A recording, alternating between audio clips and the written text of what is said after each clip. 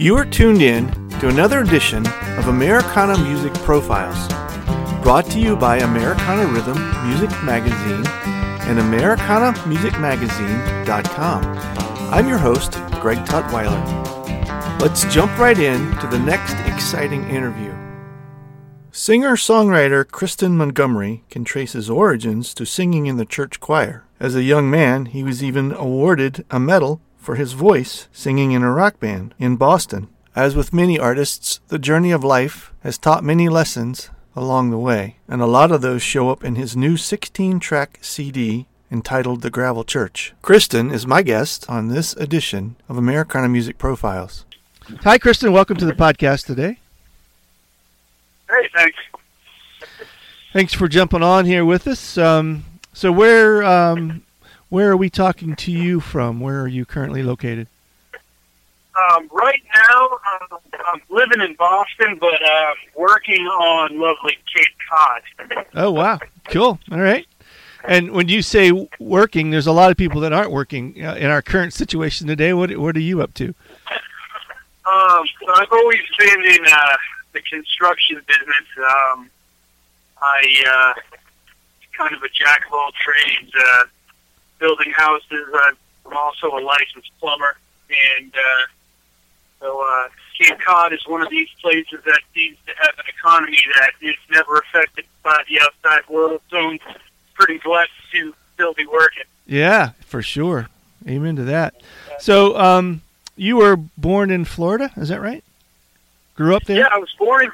Yeah, my father was an immigrant from Denmark, and my mom was a blue-blooded American girl whose family goes back to the Pilgrims and the Mayflower, wow, and witches of Salem and all of that. And I was born at West Palm Beach, Florida, and I was there for quite a while. I moved around a lot, though. I've been all over the world. I haven't stayed put very often. And you got your exposure, if I understand correctly, to music by actually, it seems like a lot of people get this, singing in the church choir? Yeah, that's where I got exposed to music and capitalism. My reverend was a professional tenor for the Boston Pops. Oh, wow. Okay. And, yeah, he had an amazing voice. And he walked past me during one of the services and during one of the hymns, and he heard me singing next to my grandmother and suggested I sing in the choir. And then my grandmother would pay me $5 for singing it solo. Oh, cool. You know, she would bribe me to get the confidence, and then as I got a little bit older, I remember sitting in or standing, during a solo. I think I sang the Lord's Prayer, and I think her name was Nancy. I can't remember her last name, but she went to the same church as me, and I just remember opening my eyes after finishing the hymn and seeing her staring at me, and I went, "This is working." And I realized that after that, a lot of friends had encouraged me to play in some bands and start singing, and I think I played my first rock concert in Boston when I was 15 or 16 at the Rat in Kenmore Square in Boston. Okay. And that started the roller coaster. And you were, I guess, involved pretty much in music from there on out then, right? Even up to winning an award in Boston? Yeah, I got nominated for Boston Music Awards and other music awards in different parts of the world. I know recently we were nominated for Best Country Act in the Netherlands, of all places. Wow, that's cool. We're getting a significant amount of radio play over in Europe, so that's working out pretty nicely. But we're we've definitely got the attention of the country scene, and I just did an interview with Nashville Country Magazine, Nashville Country Music Magazine on Saturday, Uh-huh. and I have another interview with Limelight Magazine this week. So it's kind of cool where we have a sound, I think, that crosses over from country, bluegrass to rock, southern rock. On this album too. I mean, I did a sample of "We Will Rock You" by Queen and incorporated that into a song. Mm-hmm. I do a little Eleanor Rigby homage in the song "A Life Like This." So I mean, we have a lot of fun playing with that stuff. What brought you? Because I think if I read correctly, initially you were more focused on rock music, but then kind of found yourself more in the country Americana genre. What drew you into that type of change in the style that you play?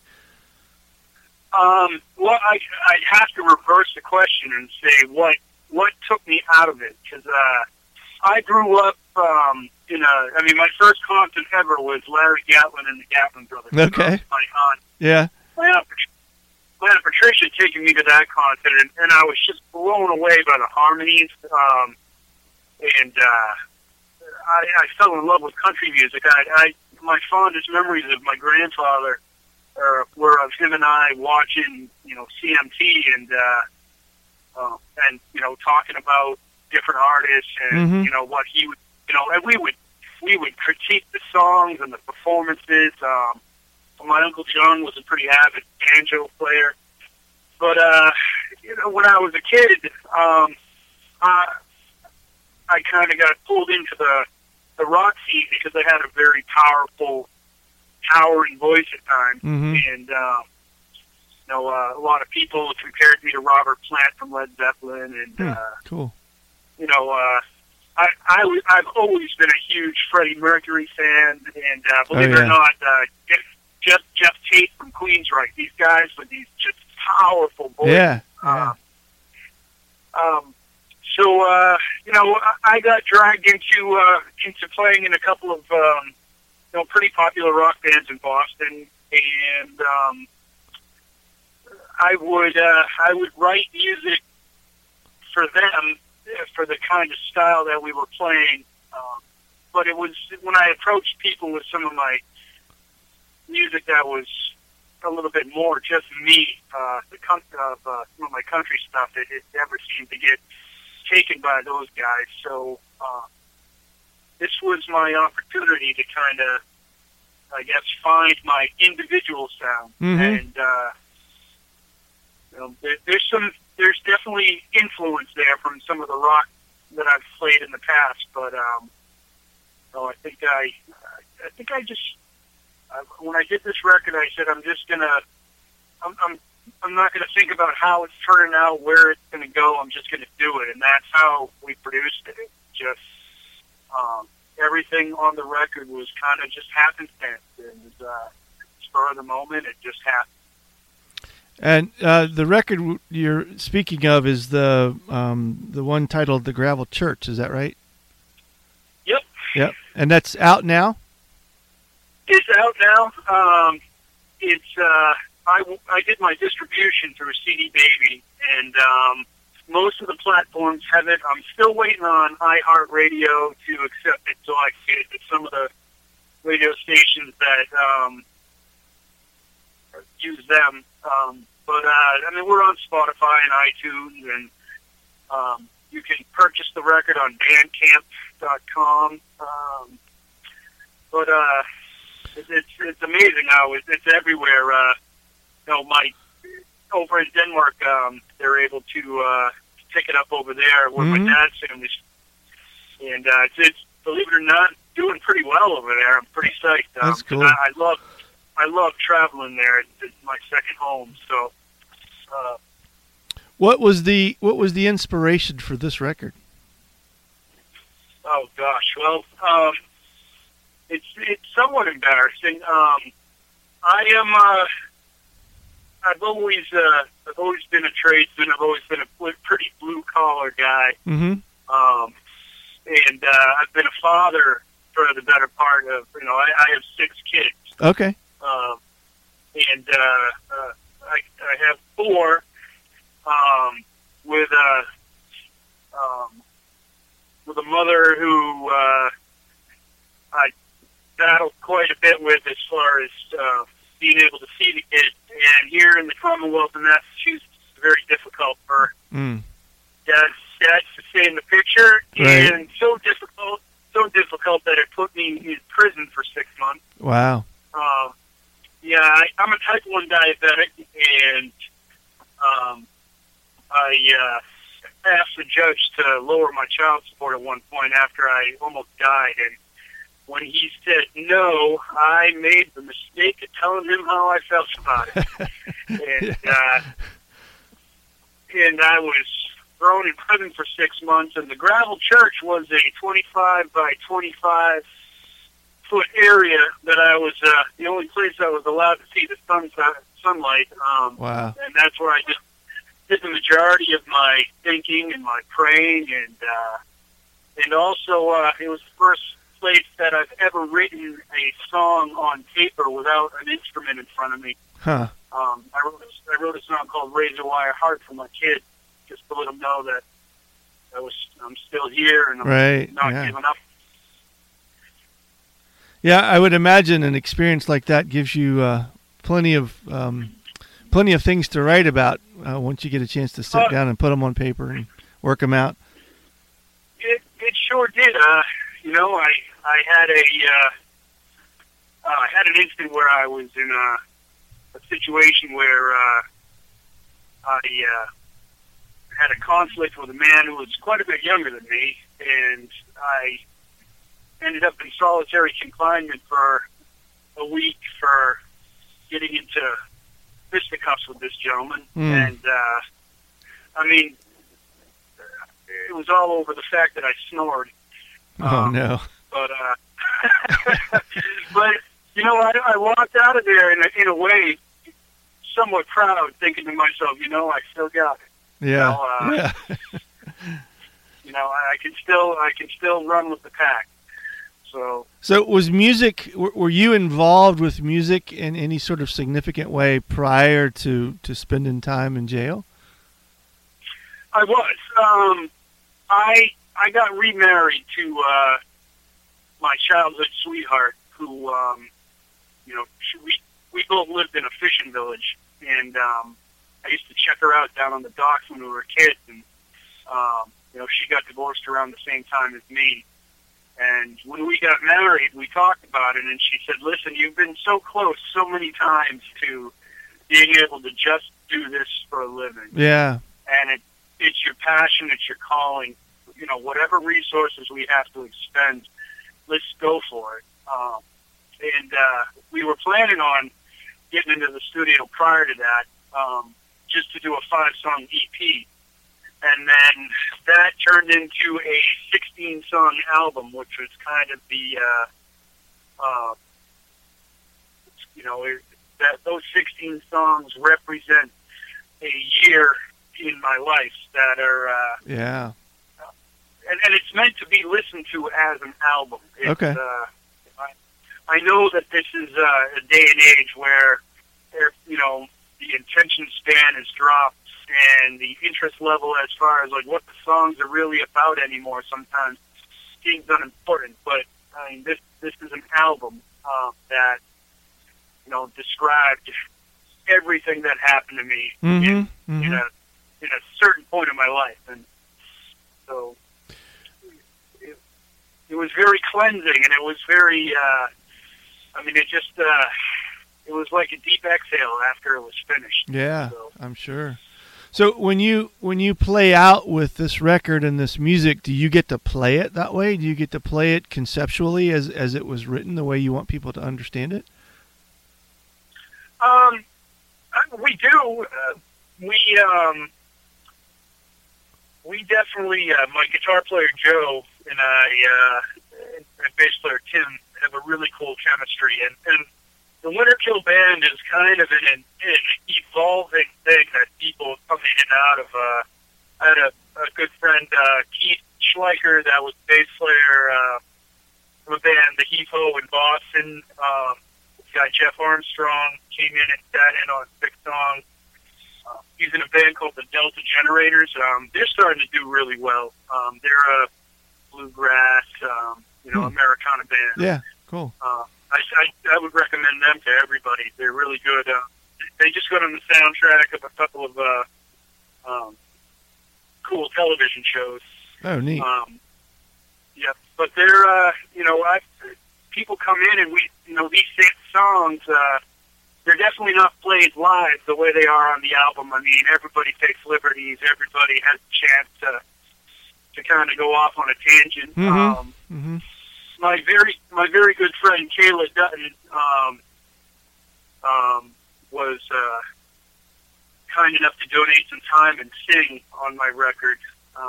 She sang on A Life Like This, and at the end of Take You Home, which is a song that I wrote about dating after getting divorced. If you listen to the end of that song, I mean, I call it an epic journey. I mean, it just meanders and blueses out at the end, and she's got this amazing Paula Cole-like voice, and she's really easy on the eyes too. She's a beautiful girl, and inside and out. I mean, just a lovely person. Mm-hmm. And when she sings, I mean, you can kind of see all the guys in the band just melt. It's like, oh man, yeah, cool. we have such a cool live chemistry. So what's the? I'm assuming that this has not been out too long yet. What do you have a plan going forward for getting to tour with the record? You mentioned in the beginning of our conversation that you've got a full-time job that you do. What does it look like to be able to get out on the road with this and support the record? Honestly, it's looking pretty good. I do even prior to this record, I've done a lot of solo acoustic stuff. Okay. And whether it's me by myself doing my Colin Hay storytelling concerts, or with a band, it's definitely a priority. I mean, we want to get out there, we want to play, but I think the great thing about everything right now is for a band like us who are, we don't have a lot of money behind us. I mean, everything that we've done up to this point has been on our own. Mm-hmm. We don't have an extraordinary amount of funds or anything like that, but it's been great. Like, for your publicist to call you up and say, I drank 2 bottles of wine the other night and just sent your stuff everywhere. Uh-huh. And usually they don't have the time to really put into this stuff. I mean, the world, it's just such a busy place now, and everybody's a mile. Yeah. This has slowed the pace down a little bit to where people like us who we're not a major market, yet, we have the opportunity to kind of get a word in. Sure, yeah. So I'm hoping that by the time that everybody's allowed to go back out and play and enjoy life, that we will have had the opportunity to tell everybody about our album and tell everybody about our, what our live shows are about. Sure, yeah. And to have people want to come out and do that. Yeah, that's awesome. So the record again is The Gravel Church, and remind us of your website, how people can get in touch with you. Yes, you can find us on all the music platforms. My personal website is www.amwkb.com, and all of our links to social media are there. Our links to all of our stuff that we've done with the media. and links to all of our music, YouTube, and all that's there. So you can see some of the live stuff that I've done. I've already got enough material for another record up on YouTube. Oh, cool. Okay. My producer Joe's like, dude, I can't keep up with you, but he's like, this is the next album's going to be just as full of hits as the last one. You can already tell. Yeah, that's so cool. Good. Well, thanks, Kristen. I appreciate you sharing your story and letting us learn more about your music, and we certainly wish you well with it. Thanks. Thanks again for tuning in to this episode of Americana Music Profiles. Find us on iTunes at Americana Music Profiles and on the internet at AmericanaRhythm.com.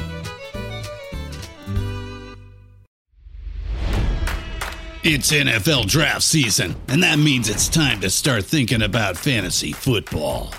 FantasyPoints.com features industry-leading experts and prognosticators using proprietary hand-charted data to help you score more fantasy points. FantasyPoints.com is the place to go for whatever kind of fantasy football you play. Whether you play fantasy football, daily fantasy sports, or do a little bit of everything, Fantasy Points has the meticulously researched content to guide you to victory. And why wait for the fall? Fantasy Points also covers the new spring football league, the UFL. Join the guru, John Hansen, Scott Barrett, Joe Dolan, and other massive names in the fantasy football universe with an exclusive offer. Use code Pantheon for 15% off any Fantasy Points package, including the all-in package, with access to every article, tool, and data nugget that Fantasy Points has to offer. That's FantasyPoints.com and code Pantheon for 15% off at Fantasy Points. FantasyPoints.com, code Pantheon. Score more fantasy points.